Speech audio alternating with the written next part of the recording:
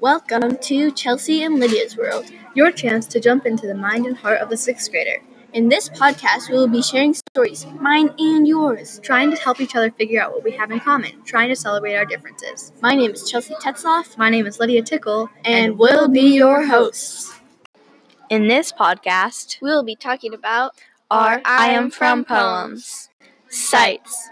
I am from a red swing in my front yard used by all the kids of Fremont Avenue all year long.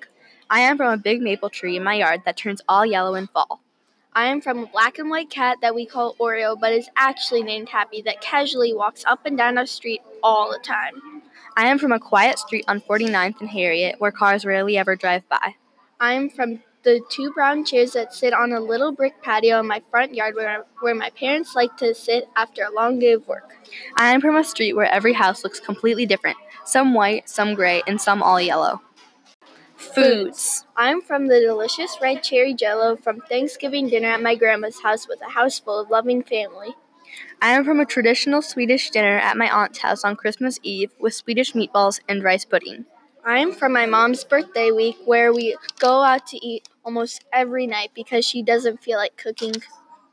I am from a homemade pepperoni pizza on the green egg grill that my dad cooks while me and my sister play on our backyard playset on a hot summer day.